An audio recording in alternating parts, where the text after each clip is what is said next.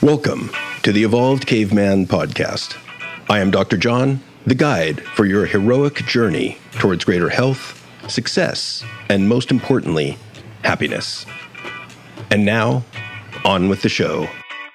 Hey everybody, this is Dr. John, and a quick PSA regarding my new virtual men's group that meets on Wednesdays at 7 p.m. Pacific time. There's only a few spots left, but I thought you might want to know about it. It's a quick, easy, and cheap way to work with me. And maybe some of you have a career. Maybe you've made some money. Maybe you have a reputation for yourself at work. But maybe what you lack is things like happiness or purpose, a fulfilling relationship, or a healthy sex life. The passion, happiness, and ease that you once had with your spouse. An emotion other than numbness, disconnection, or irritability. This group is for men who are trying to be values-driven, interested in lifelong learning, and curious about how to become the best possible versions of themselves. The group is not for men who want to remain in the comfort zone while sitting at home watching TV.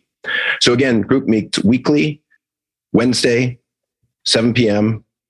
It's only $95 per session, and you can call 510-863-0057 for more details. That's 510-863-0057.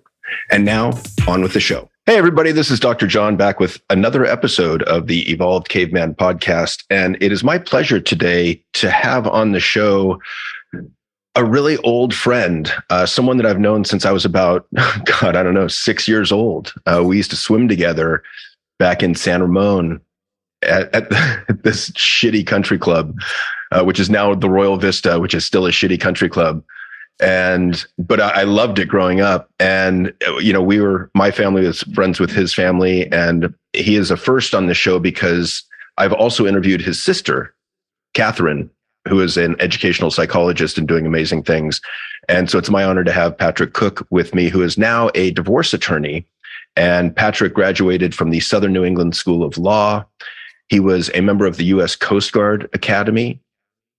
And he was also, interestingly, he's also a soccer fan and a soccer coach and a soccer dad. And he owned the operations for the International Academy for Liverpool's International Academy in 3 states, which is pretty impressive. So Patrick, welcome and thanks for being here. Hey, thanks for having me. It's great to be connected with you again. And you're right when you look back on that San Ramon Country Club, but back then I thought that was just this oasis. I thought it was. It was. Yeah. It was the best. It was the most safe place to be for me growing up as a kid. Yeah, no doubt. Well, there's this collection of families that were there, and the kids just spent all day, just being kids. It was just a great time. You're right. Yeah. And so for those of you who don't have this on video, who aren't getting it on YouTube, which is most of you, Patrick has this whole kind of John Lennon vibe going on. And interestingly, he's also the owner manager of Zephyr Sound, which is an independent record label. And so if he doesn't sound cool to you, he definitely looks cool. Yeah, better be lucky than good. I always tell people that, I might look like John Lennon. I said, he got the talent, but my wife is way better looking. So than John Lennon? Or Yoko Ono? Yeah. Okay, fair enough. I don't even know her. She doesn't deserve that swipe, but Yeah. So before we got on air, we were talking about, for those of you who've been following my love life, I guess. So Jory and I just announced on Facebook that, and I guess other social media, that we got back together. We've been working on it for several weeks. And one of the things that we did was go through 2 days of hell in the version of intensive couples counseling for 6 hours a day, which was really painful and confronting, and probably the best thing we've ever done in terms of healing and moving forward to a new level of mature love, I guess I would say. But that feels really good. So Patrick and I were just kind of chatting about that. Because one of the reasons I'm having Patrick on is that he's a divorce attorney, and we wanted to talk about his experience of what goes wrong with couples, how to prevent it, and what you want to look at if you're going through the same thing and looking at divorce potentially. Yeah, and first of all, this is an awkward way for me to mention it, but Jory didn't feel the weekend went the same way, and actually she's retained me. Damn it. No. That I saw that. I saw the you shared. And, we couldn't have been happier for you guys. Thank you. I appreciate it. When good people find a way to continue to see the right things in each other and spend time together. That's awesome. Well, thank you. And it's interesting because our love for each other was never in doubt. But as I told you, that we were stuck in some ruts that weren't serving us. And we'd both been unhappy for several months and we couldn't find a way through it. And I think for me, I was honestly scared to have to go to those dark places of myself to really look at how do I change these patterns that aren't serving us? And it's just the idea of the depth of intensity or the work that you have to go through to get to a better relationship. Sorry, I cut you off. No, that's nuts. And Fisher, I think it's so great that you are able to share those things and share those feelings, the observations about yourself and the things that you try to kind of access and grow through. I think the more people talk about that and hopefully the more and more it becomes normalized, I think the healthier it is for everyone.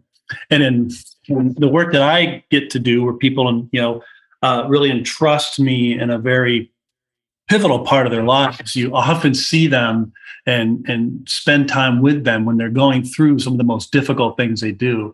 And it's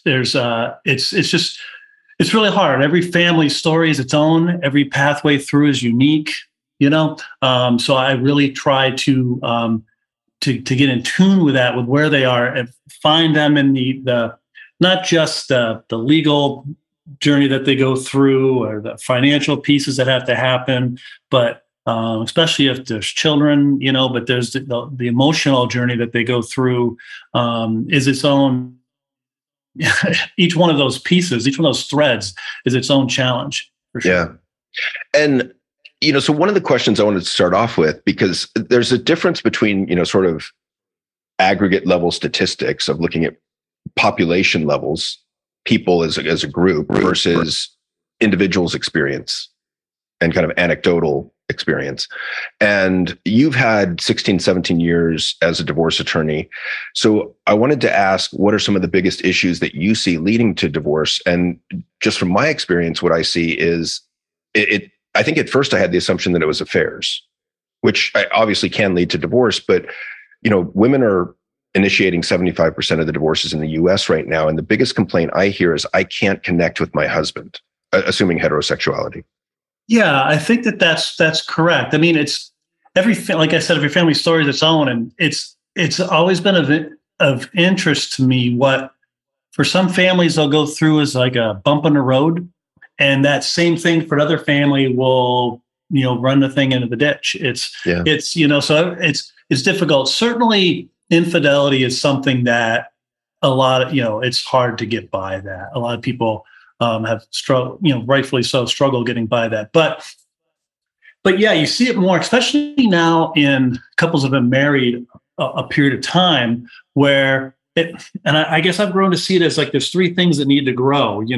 Each of the individuals in the relationship need to be able to grow, and the relationship itself needs to grow. And if any of those gets out of whack, and I'm sure this is, something you see all the time, if any one of those three things gets outpaces the other, or it doesn't stay enough in sync with the other, it's really difficult for that relationship to continue. Yeah, and I think you bring up a really important. No, please. Sorry. You bring up a really important point that I just want to reiterate, that I think it's really critical to look at being in a relationship as having three distinct elements. There's you, there's me, and there's the relationship. And, Jory and I have started talking about that as what do we need to do in order to feed the relationship? What does the relationship need? Like month or weekly check-ins, for example. Let's meet weekly so that we can talk about the relationship and see what we're holding on to in terms of resentment or hurt. And then what do we need to address that? And what do we need to do to keep the relationship healthy moving forward, just as an example? Yeah, no, that's spot on. And that one of the difficult things I guess you're in a courtroom, and I've done a number of these, but even more so when you're sitting there, like if the case is ahead of yours and there's like a couple who've been married for 45 years or something like that, and they're getting divorced. And it's so interesting because your first thought goes to, oh, really? But then you sit there and after you sit there, you're like, wow, that's a long time to be with somebody who's not the right person to be with, and even if they didn't begin that way, do they grow that way, and I think that it's the relationships and how they change over time. And you see a lot of it when the kids move out, the kids are now on their own. And suddenly this couple, they go from being, busy kids are good kids. So, you're both involved in this, and then, one or both of you usually now are working, and suddenly there's this time. And then they realize, well, we haven't really connected like this. We dealt with this unscheduled time together. We haven't fed the relationship. Because I think kids in particular, like it's easy to distract yourself with kids. And there's another question that came to mind that I think all of us, it might be an overstatement slightly, but not by much. We have this assumption about relationships that longevity is equal to success. And that's not true, I would argue. In other words, one of the first things I tell people going through divorce is, okay, so how long were you married? Oh, 10, 15 years, let's say. Damn, that's a pretty good run. Because it's all about, how long, it's the length of the lifespan now. So if we were living back in tribal times and our lifespan were 32, right? Yeah. If we were 35, if we're going to die at 32, 35, right? Shit, 15 years was half our life. That was a huge success. And that would have lasted you till the end of your life. Yeah, but now we're living to 90. Yeah. Now you could be sitting at a table at like 47 and going, I can't listen to that person chew like that. It's the little things. Something's got to give. Yeah. That sounds like it was from personal experience. Yeah, Patrick, chew with your mouth closed. Yeah, I'm assuming that's what people feel. Well, it's funny how many things like when this came up over the weekend, we were at a relationship conference with like Terry Real and Esther Perel and Alexander Solomon, some of the biggest names. And so many examples situated around the dishwasher and how you do dishes, how you put the dishes in the dishwasher, how dirty are the dishes, how do you clean up after the dishes?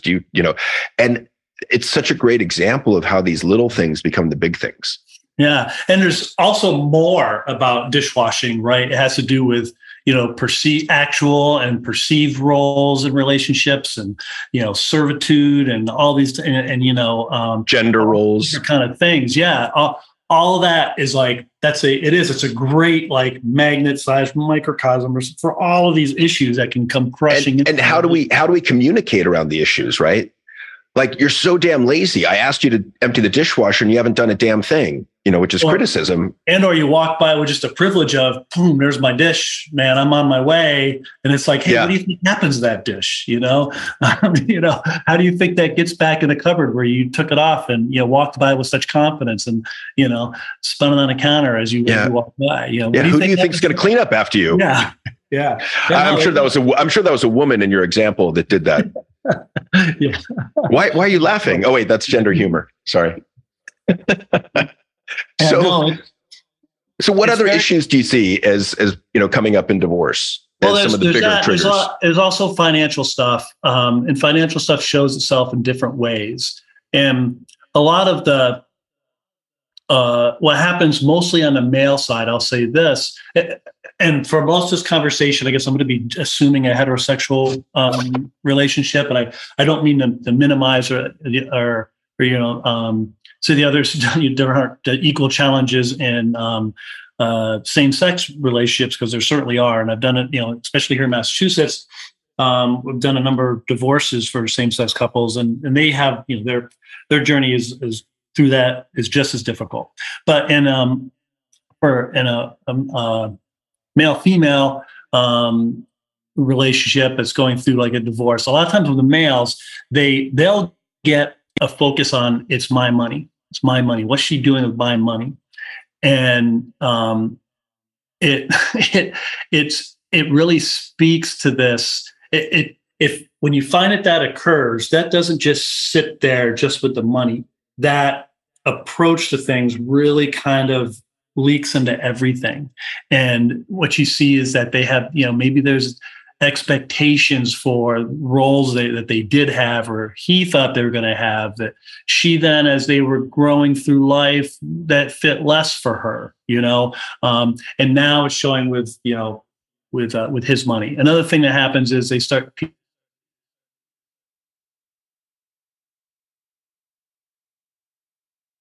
language as my kid, our kids, and that's another thing. It's like another challenge to go through, is that those perceptions of, I think you learn from those things kind of what roles were, or what roles were perceived to be, that then the person may have felt betrayed when, people grew in different directions. I think you're muted, my friend. Thank you. Yeah, I have construction going on in the background, so I keep trying to mute myself while you're talking. Thank you. And I think a lot of this comes down to the feeling of betrayal. So you can feel betrayed sexually, you can feel betrayed financially, you can feel betrayed just in terms of the number of small hurts, resentments, annoyances, angers that come up.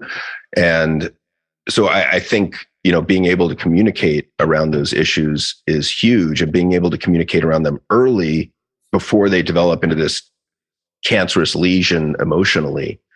So let's say you've got a couple that's moving into divorce.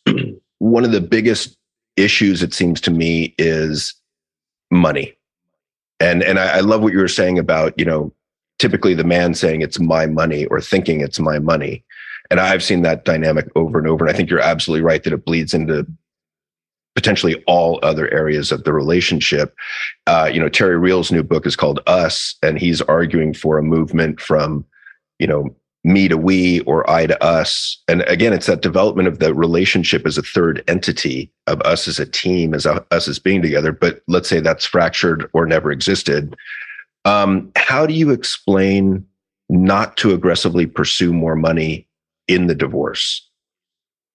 Well, what I try to, and especially I do an initial consult with every client, and when I have a set number of things I walk through that's a little bit tailored to them. But one thing I try to take the people out of it and talk to them about the law, and with family law, it's that term, it's hard to take people out of it. But sometimes if you take their emotion and the connection and that stuff and say, let's just set that right here for now. Let's just talk about what the law says.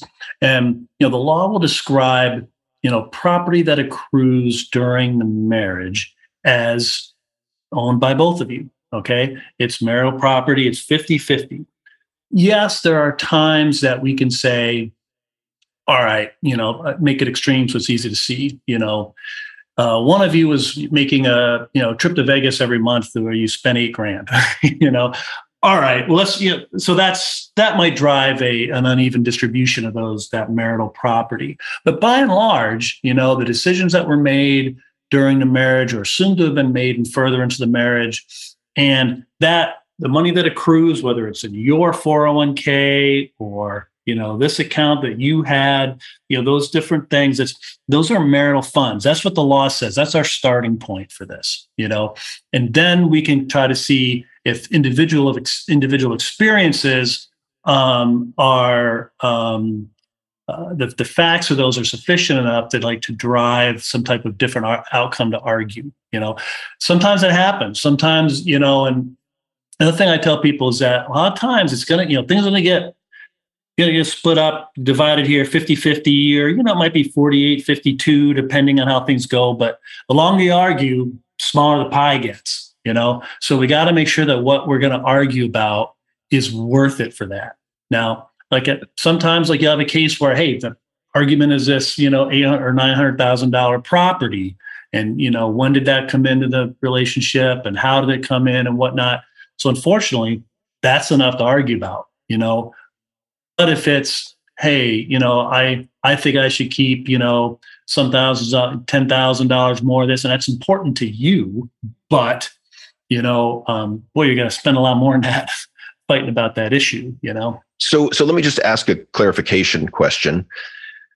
let's say I'm married. During the marriage, I bought 2 Ferraris, 2 Lamborghinis, 2 Porsches, and I don't know, a couple Maseratis. Are you telling me that those aren't all mine? Well, I think it depends on how long the marriage was, right? And over 10 years, let's say. 10 years. I'd say that starts to look a lot like marital property. Yeah. Yeah. So you better pick which one of those, each of those is your favorite. No, I don't actually have those cars, but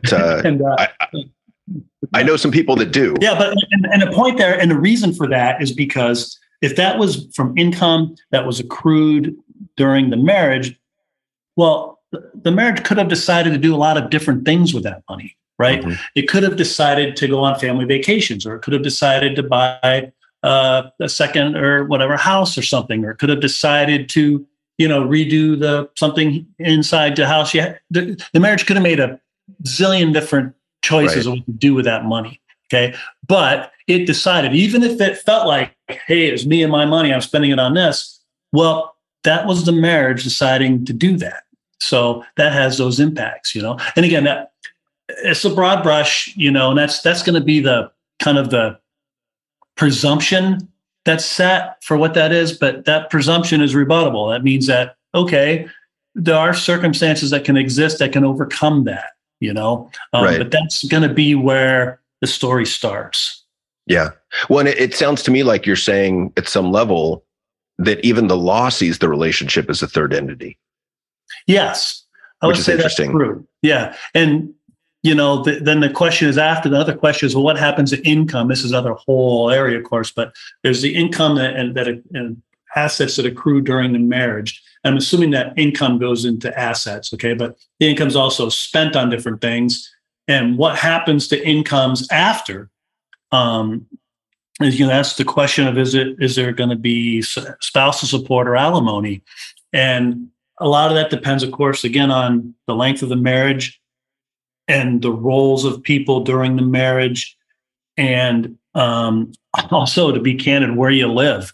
Some states, and it really depends on who wrote the laws.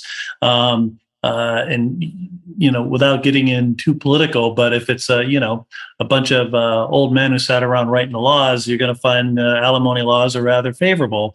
Or for a guy, where it's maybe typically for a guy, where it's shorter term, smaller amounts and whatnot.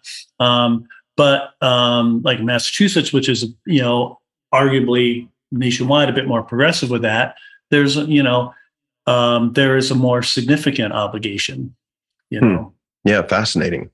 And so it seems to me that a lot of the dynamics in a divorce, and I'm simplifying this, but a lot of it comes down to anger. And I see this over and over and over. And I think that's why a lot of relationships rupture and end, is because there's an accumulation of events that create hurt, resentment, annoyance, mistrust that come out as anger. And by the time we get to divorce, the anger is so intense and all-encompassing that many people get to this scorched earth mentality of, I just want to make her pay, or I just want to make him pay. Yeah, that's true. And I usually tell people, I represent you twice here in 2 different time periods. I represent you sitting here talking to me now, and I represent you 7 years from now, who's laying in bed staring at their ceiling. And sometimes those 2 people have very different interests. Okay. Sometimes the person who's here today, because it can go one of 2 ways. It can be like, you know what, forget it, give them everything. I don't want to fight. I don't want to. And I can be on board with that. But I'm like, but this person 7 years from now might go, you know what, this one was worth this thing. Fine. Give this, give that. But this, but this is worth fighting over. So sometimes I'm like, this is worth a little bit of, let's step into this one a little bit and before we just acquiesce. And also a lot goes the other way, where it's like, it's a 0-sum game of anything that they get, I lose. And it's like, that person 7 years from now isn't going to care if they got 8 or 9 of the spoons. They're just going to be like, I shouldn't have paid, $16,000 over that additional spoon. Yeah. So your point is well taken in the sense of, so it could be anger that's driving the behavior primarily, or it could also be something like resignation and guilt, or even fear, right? Like, I don't want him to come after me, and I'm assuming gender roles here, but I think it's a fascinating issue, because I'm always telling clients, like, and I think to your example of, you now versus you 7 years from now, the other way I think of it is you now versus your best possible self, your best possible life in the future, or your emotional self now versus your rational self down the road. And I think that's a really good way to put it, as you did. But I see, as far as anger goes, I'm always telling clients, like, I want you to keep in mind throughout this process, what's your peace of mind worth? Yeah. Because, when I first started my divorce, I thought my peace of mind was worth, I don't know what, $1,000, $5,000. And the further I got into the process and the worse my ex-wife behaved in the courtroom and in depositions, it became more and more and more and more as a percentage of my net worth. Yeah, no, I hear you. And that's exactly why, like, two things clients want to know is how much and how long, and the unfortunate but true answer you got to tell them is, well, it depends. It depends on you guys. There's some people who come in and it's like they got things worked out. They can get through for, you could get through for a very reasonable amount of money in about a time. But if there are things that are worth fighting over, if, whether it's on the financial side or even more clearly, things that are happening with children, then that becomes a different question. And the issue of anger, especially when it comes to men going through divorces, is very dangerous. Because especially if the relationship has been unhealthy for a period of time, there may have been norms that have developed that in context are concerning. But removed from the context of that moment, they're horrifying. And it can be like how they communicate, and using profanity in communication, especially when presented later, shows, if you're a person, if you're someone like, show me how you guys text. I want to see how you communicate via text. And you start seeing this, and you start seeing, explicative after explicative. And it's like, this is, the standard for a restraining order, for domestic relations restraining order in Massachusetts here is you have a reasonable fear of imminent physical harm.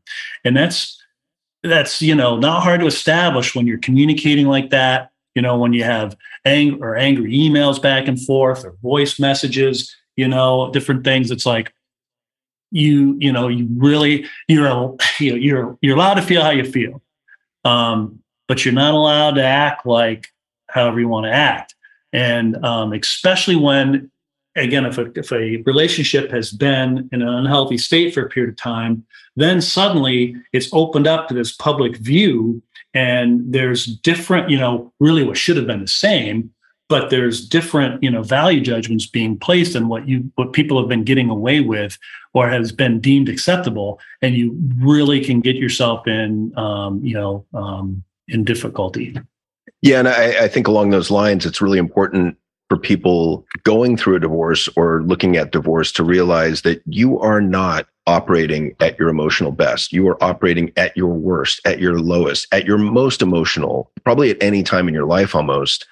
And it's critical to be aware of that, because one of the biggest problems I see is, and I would say this is mostly men, but not always, men who think they're being rational when reason has almost completely left them, and they're solely or primarily being driven by emotion, and that emotion is primarily anger. And it's hugely problematic. Yeah, no, and it can, and what it can do is if that's that becomes one of the issues. Okay. And it can become an overriding issue, especially for the attention that it gets, and it can divert from what you might believe and what you might actually correctly believe are the actual issues that need to get worked out in this divorce. Mm-hmm. Okay. Perhaps maybe in some, scenario we can create you should be the primary physical custodian of the children, but through, presentation of some choices that you made, evidence of some choices that you made, text messages or different things of how you were treating the other side, suddenly they can shift the focus from what the behavior is actually a concern and show it on what you've been doing. Or, of course, the behavior you've been doing might be the actual concern. You just may not be accepting it or realizing it. So there's lots of different ways to look at that. But yeah, no. And another thing that happens to it also is that it takes two people to want to stay married, and if the other side doesn't want to stay married, but you do, that is just really hard. And behavior that can, in a 80s power ballad seem really, committed and, unaccepting of, whatever, suddenly comes across really concerning. He called me 17 times in an hour, or he showed up in my backyard unannounced. Yeah, things like that, which, even if you're holding a radio over your head, is still pretty creepy when put on the open stage and it's not accepted. So those are things that, you really need to talk about. And I tell clients, I'm like, you need to be talking to somebody. You should really be going through anything like this. You should really be seeing a professional counselor or a licensed therapist, or you need friends that you can just vent to, So I'm happy to talk to you, but I'm a really expensive friend, so find other people also who can help, because you have these things and you need to get an outlet for that, because if you don't, you'll make decisions that later on we'll have to be trying to figure out how to sort through. Okay. Let me give you another scenario I got, I think just last week. An old client reaching out, "Hey, John, I'm at the end of my marriage. I think we're done. Do you know any attorneys? And by the way, I want the biggest asshole attorney you know of." Mm-hmm. What do you think about that kind of thinking? Well, when I meet people like that, for me, I'm like, I'm not your person. That's not me. I want to help. My role is to help someone through trying to find the best outcome we can that's right for the family, especially if there's children. But let me tell you, there are people out there that do it. There's people out there that are really good at it. And I find myself working with them, to put it kindly, in cases quite frequently, because it's easy. You can sit down and, hey, someone comes in, they tell you these terrible things, especially terrible things from their point of view, and you can pound a table, tell them that's not right. Here's the retainer, let's go. And it's especially if there's enough money that the financial decisions about the cost of litigation don't matter. That is horrific, because and I've been on the defending side of that before, where it's just, and they just pummel you with things, and it's relentless, and it's crushing. But it's not me. And it's kind of like, if you find yourself in an echo chamber, if you find your attorney telling you just what you want to hear, when you're angry like that, then I would be concerned about that, or that would be something that should make you catch pause, because I tell my clients, it's easy to think about going to court and winning. And if all you talk about with your attorney is how you're going to go to court and win, then that should be a concern with you, because, a lot of times you don't, a lot of times things don't always go your way, or that shouldn't just be our focus about how we're going to win and drive things from the other side.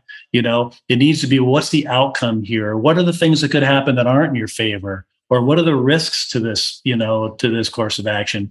And if they're not talking about those things, then, you may have found somebody who's kind of feeding on your emotional drive, and they'll get paid a lot, and they're good at it. But it's there are enough attorneys practicing that way to give us the reputation that we have. So, yeah. Well, and I think, I think I didn't think you were the asshole attorney. I was pretty sure you weren't, but I just, to me, it's not the best strategy, right? Like, I get that you're angry. I get that you're hurt, and your point is well taken, particularly if there's kids. Like, we got to find a way for the two of you in the couple to coexist or co-parent as peacefully and amicably as possible for the sake of the kids. And one of the places I see this go horribly off the rails is when you've got one of the two, or maybe two of the two, with some degree of a personality disorder. And I imagine you see that well overrepresented, because I think it's about 10 to 12% of the population that have either borderline or narcissism, or a cross of between two. But that gets really, really problematic, because like a narcissist isn't concerned with the truth. That's correct. Yeah. And initially it's hard to tell unless there's like outside evidence. It always is. Yeah, they come in and like a lot of times, many times they don't realize they're doing it. Some people do. They're like, I want my attorney to know this much, so they're pointed in this direction, so this is where they spend their time. And then, you can find yourself in court learning things, that your client didn't tell you, right? And it's like, I'm like, this is the most expensive place for me to find something out, But, a lot of times, yes, they need to get to a place there's like this on the horizon, and that horizon's different, distances for different families. But where's that horizon where they can co-parent? Many times it's not as far as people think it is or make it. Try to make it. But there's other times where it should be far away, and but one thing that can be frustrating is you'll find if that biological parent is standing there and wants to play a role, is trying to say and do the right thing, even if they walk out the door and they're not. The court is frequent, especially here. The court's going to give them swing after swing after swing, because they want that parent to have the right relationship with the kids. Now, what is that right relationship? How do we formulate that? And that gets really expensive, and it can become the financial aspect of it for many people can and should become like this limiting factor of it. Like, well, I know we should have like a guardian ad litem come in and do an investigation and find out, look into these parental roles and that all stuff, but we can't afford that, or this. So, and I've grown to view it this way, that the legal system is made for, I'm standing here in good faith and you're standing here in good faith, and we can't work this out. So court, here's our issues, and the court has a process that goes through that. But the legal system is not ideally suited for, I'm standing here in good faith, here's my issue, and the other side is lying their ass off, right? Or just not presenting things that are at all accurate for what we're trying to talk about. And the court's like, well, wow. The court's not suited for that. Now they've got to do all these value judgments. They'd have to, do they bring in an outside expert to try to get a better opinion on something? And then the court will get stuff wrong, And I had a case that went on like that for years, and it took we finally won an appeal, came back down, and then got it directed from a total loss of custody back to 50-50. And then it took another event where the other side, look, this is the concern we've been sharing. Another event happened, but that little one, spent, a solid 3 or 4 years where they shouldn't have been before we finally got that set right. And that was all because it was unlimited finances going in with, completely distorted reality. And that can really complicate things. The court is not built for that. I know they all wraps up in 60 minutes on a really good, TV show.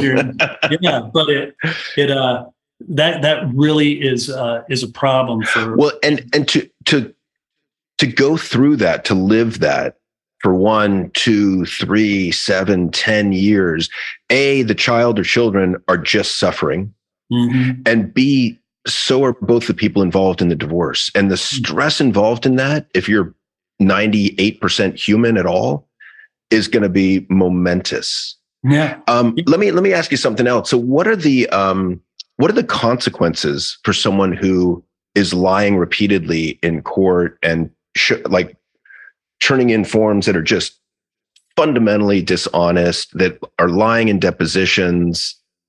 What have you seen in terms of consequence?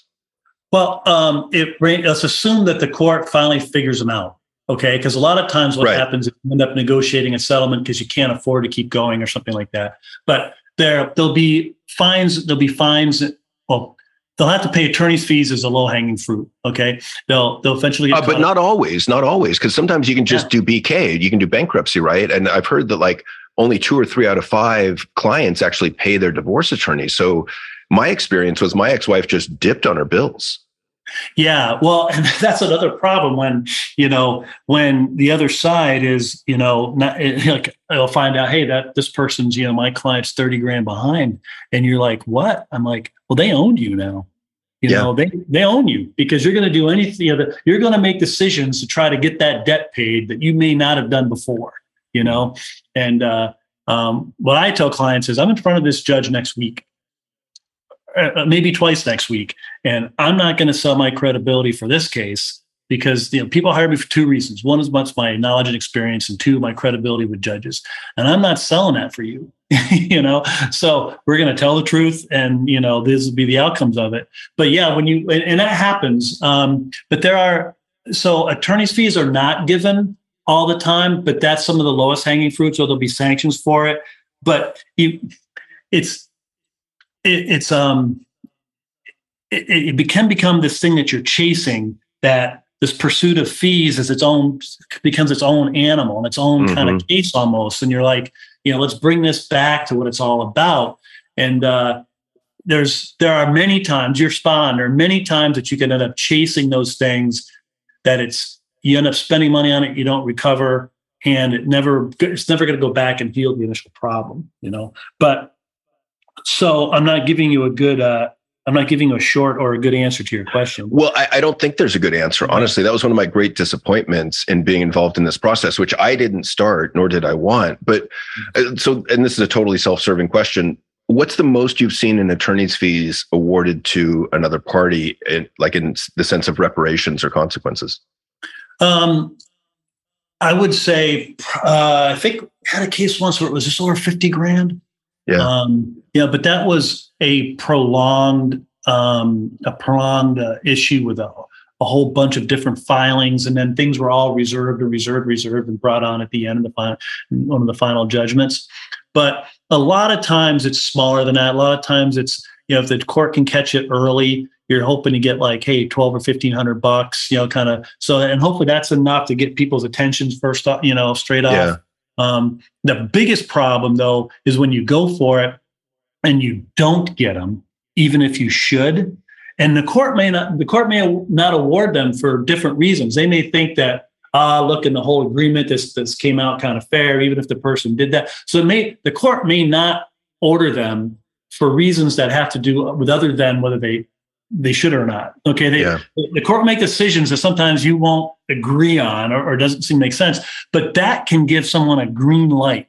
That's like, if the other side is really that maniacal, they could be like, hey, I got away with it. I got away with it that time. I'm doing it again. And I've had a long-term client who's living that, who the court didn't the first time.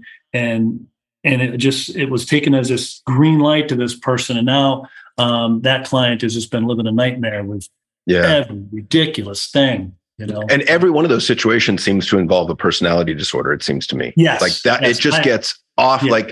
And I really like the idea that you don't know someone until you divorce them, because it brings out the worst in you, but it sure as hell brings out the worst in them. And, in my situation, my divorce, my ex-wife, her dishonesty was so apparent and pervasive that the judge ordered her to pay $50,000 of my attorney's fees. Yeah. And my attorney said, wow, that's 10 times what I've seen in 20 years of practice. But then the second problem with that, that's an outlier. And it felt so vindicating to be like, oh my God, someone gets it. But the second problem, that was probably also did not represent all of your attorney's fees. Oh, absolutely. It was about a third. Yeah. But the second problem with that is you get the reward, which is fantastic and vindicating, and it's probably, whether or not you collect any of that money is still amazing. But the second problem is collecting it. Because if they're willing to lie to the court and lie to a judge's face, they're also willing to shine on any any consequence like that and just say, I'm not going to pay that.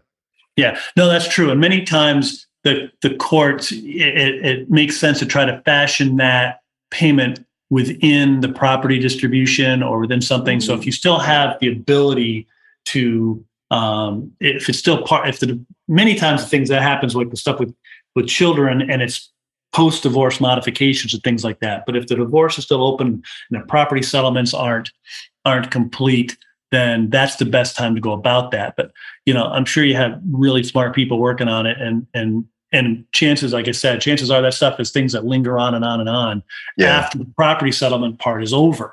And then it's hard to, then you're chasing that money. So let's turn to a more positive topic. So what are your beliefs in terms of, if you are in a relationship and you want it to last a long time, what do you see as necessary elements to that? Well, I believe, as I share with you, my wife and I have been married. We've been come up on 32 years. Congratulations. Thanks.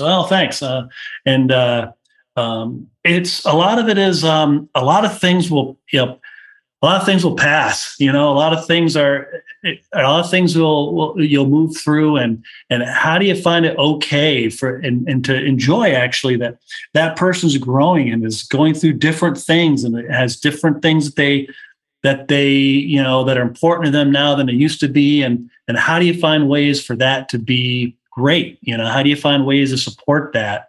And a lot of it is, for me, and when I see, one of the most awesome things that happen is people come in and they file for divorce, you start working through, and they're like, hey, actually, no, we've worked it out, and we're always like, awesome, a win.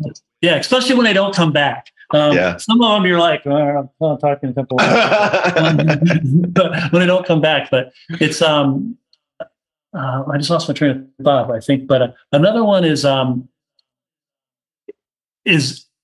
not focused, is like, it's easy, I think, and again, I want to project, easy for me to be in a relationship and go, how is this relationship for me? What am I getting out of it now? When actually, especially the question is, I love her, I still love the way she moves, how she smells, all these awesome things about her, she laughs at her own jokes, but so then what can I say? Well, what am I contributing to a relationship? Let's not, am I doing enough for that? Am I doing enough to make her day better? Am I doing, I get up, put my feet on the floor, and how can I be the best husband I can be today? And how can I be the father that, our kids, who even though they're older now, how can I be the father that they would wish I was? And if I'm doing those two things, then a lot of other stuff really takes care of itself, Yeah. Yeah. But, it's different. Again, I'm in a different spot in a relationship when then it's different if if we were 3 years in, didn't have kids yet, or just had, one little one who's crying all night, and, so it's easy for me probably to have that perspective or that point of view, but I don't know, hopefully some of those things are helpful. Yeah, well, they are. And I think the other thing that's a great question to ask myself, or for others to ask themselves, is, what am I contributing in a positive sense in the relationship, but also what am I contributing in a negative sense? So in other words, what's my responsibility in this difficult or draining or damaging dynamic? What am I not seeing? Because I think it's so easy for us to get angry and defensive and externalize all the blame onto the other person and say, if she would just stop being such a bitch, pardon my language, I wouldn't be so pissed off. No, and again, I'm speaking as thinking here. I'm not speaking as talking. So forgive me if that's offensive to people. No, well, here's a great example. My wife and I went through something some years ago that resulted in her losing hearing. And of all the ways and time in my life that I focused on how much I love her, I had never thought about trying to repeat yourself a number of times without sounding like an ass. It's like, even if you're not angry about it, and it doesn't matter how I say it, what matters is how she hears it and how it's presented to her. She'd be like, what'd you say? And I said, blah. She's like, blah, blah, blah. And I'm like, and it's like, is this the third time I said it? And I'm like, it's not her fault. You know what I mean? It sounds really jerk but it's no, like, but I realize it. And it's it really made me aware of like, wow, why I'm not upset about the fact that you can't hear. Well, I think it's a really good example in the sense that volume is one of the ways that we indicate annoyance, right? The more our volume grows, the more we interpret that as, oh man, Patrick's kind of annoyed here, or really annoyed. Yeah, and so trying to even say with tone of voice like separate, that without also having attitudes slip into it, because you're probably doing the reason she probably didn't hear is because, one, I'm not looking at her, and two, I'm probably busy doing something. Which, if I sat down and said, gee, what's more important, I wouldn't go this, you know what I mean? I'd be like this, but I didn't do that, right? I was just living life, and I'm like this, and they're like, and then like, so the volume thing is run as you're right, but boy, try to do that and not have attitude creep into that thing, and you're like, oh yeah, that was kind of jerk, you know? Well, and part of the issue is, there is a little annoyance in there at having to repeat myself 3-4 times. Yeah. I don't have to do that other spots, because there's times she's a person, she'll be like, well, what's the thing, you know? And I'm like, I don't have to say things 3 or 4 times other spots. And I'm like, well, of course you don't ask, because other people don't. So let me ask you one final question, and then you can tell me anything I forgot to ask you. But one of the questions that I have for anyone in your profession is, how on God's green earth do you deal with all the negative emotion that is around you on a daily basis in your profession? Oh, that's fair. And, you know, I do a fair amount of civil litigation also. I'd say I do about 70% family law and about 30% civil litigation. And I find, truthfully, it's all negative ways. You know, some people are like, oh, how do you do family law? You know, and I'm like, you know, it's all really angry people who, for real reasons or perceived reasons, that, you know, whatever, here they are. But yeah, it's different. I spent a number of years in the Coast Guard doing search and rescue work, and I had the position of I would be the main contact with families, and I look at that as, again, like as a privilege, because these people are going through one of the most difficult times in their life, and I'm the person they're talking to. So I would set it aside and be like, I'd be available anytime. They would call at all different hours, and one of the more difficult parts was it's probably surprising from the outside looking in at how often you don't find people. And when you're not searching anymore, and you're explaining to people why you're not searching anymore, even though they look over and see the boats and planes sitting right there, they're like, they could be out. And you're like, yeah, well, we're not. So I had that past experience.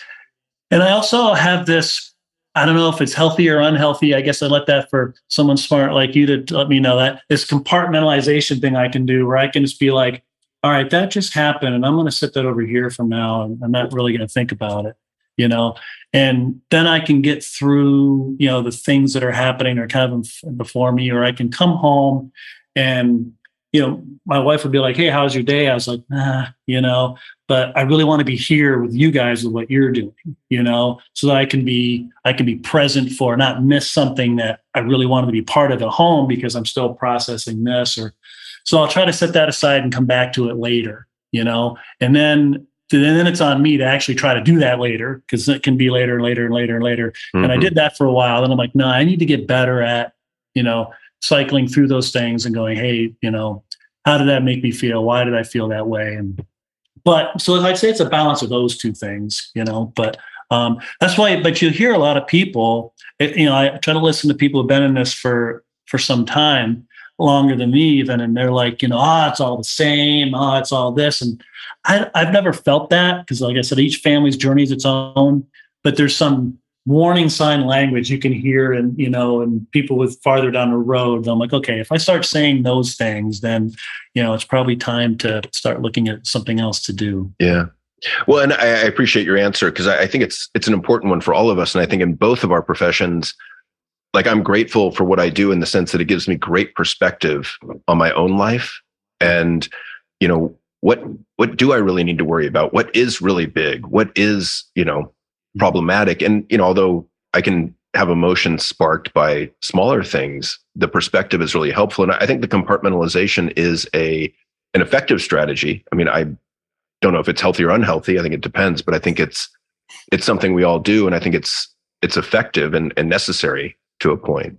And I had a captain when I was years ago, when I was on the service. I had a captain who he was just like, the more intense things got, the calmer he got.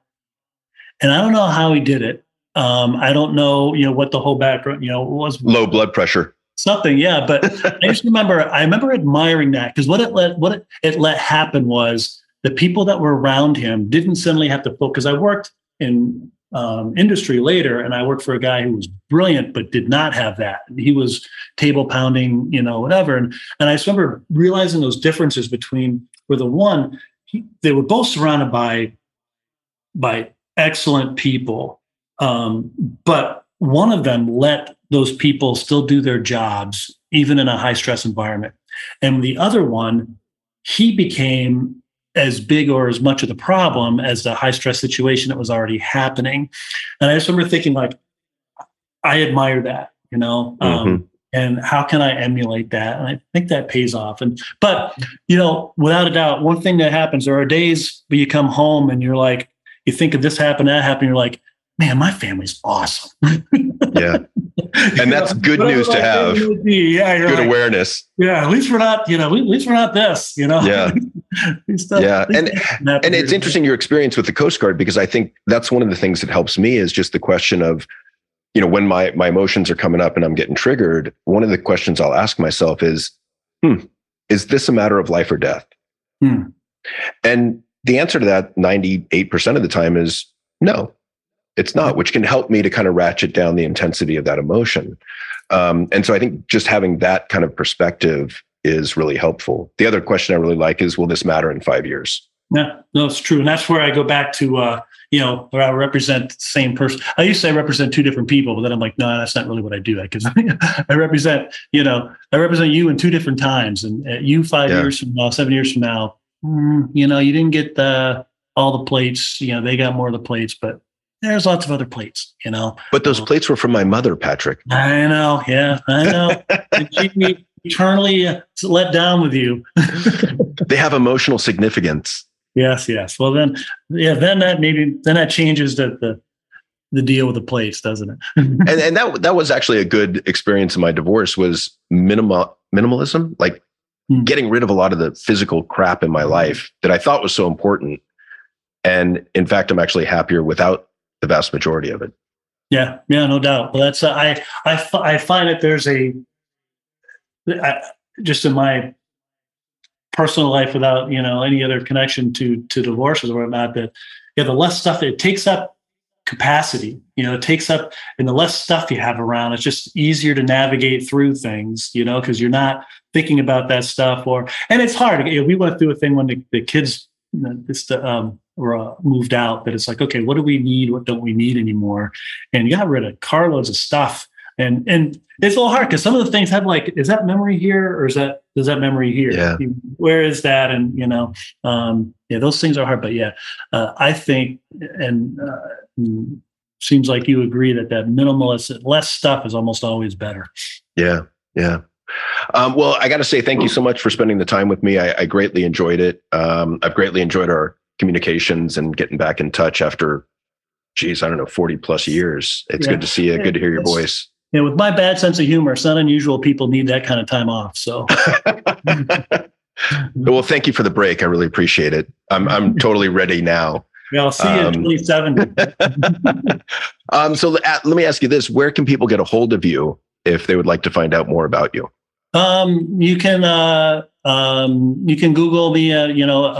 Patrick Hook, attorney, Massachusetts.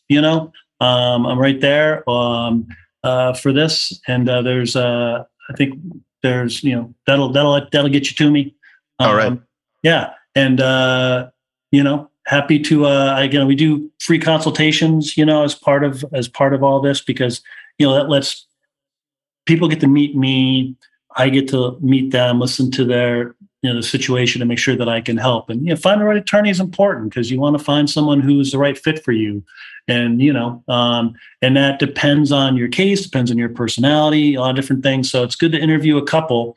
Sometimes you don't want to do that. You're like, this is good, I want to go. But it's like, talk to a couple people, because it's good to meet the right one. It's the right fit for you. Yeah. Well, and I want to say I appreciate the work you're doing, and I'm proud of the person you've become. So nice job. Thank you. Same. And that is it for this episode of The Evolved Caveman. If you liked what you heard, please feel free to rate, review, and share. And if you didn't like it, you don't have to do a damn thing. And if I offended you, then maybe look at why you're offended. Thanks so much, and I'll check in with you next time. Bye-bye. Thank you for listening to the Evolved Caveman podcast. If you like what you've heard, support us by subscribing, leaving reviews, and sharing the podcast with friends and colleagues. For the latest, most powerful tools to connect with like-minded men, join the Facebook group at The Evolved Caveman. Follow Dr. John on Instagram at The Evolved Caveman, all one word, or join the email list by visiting guidetoself.com.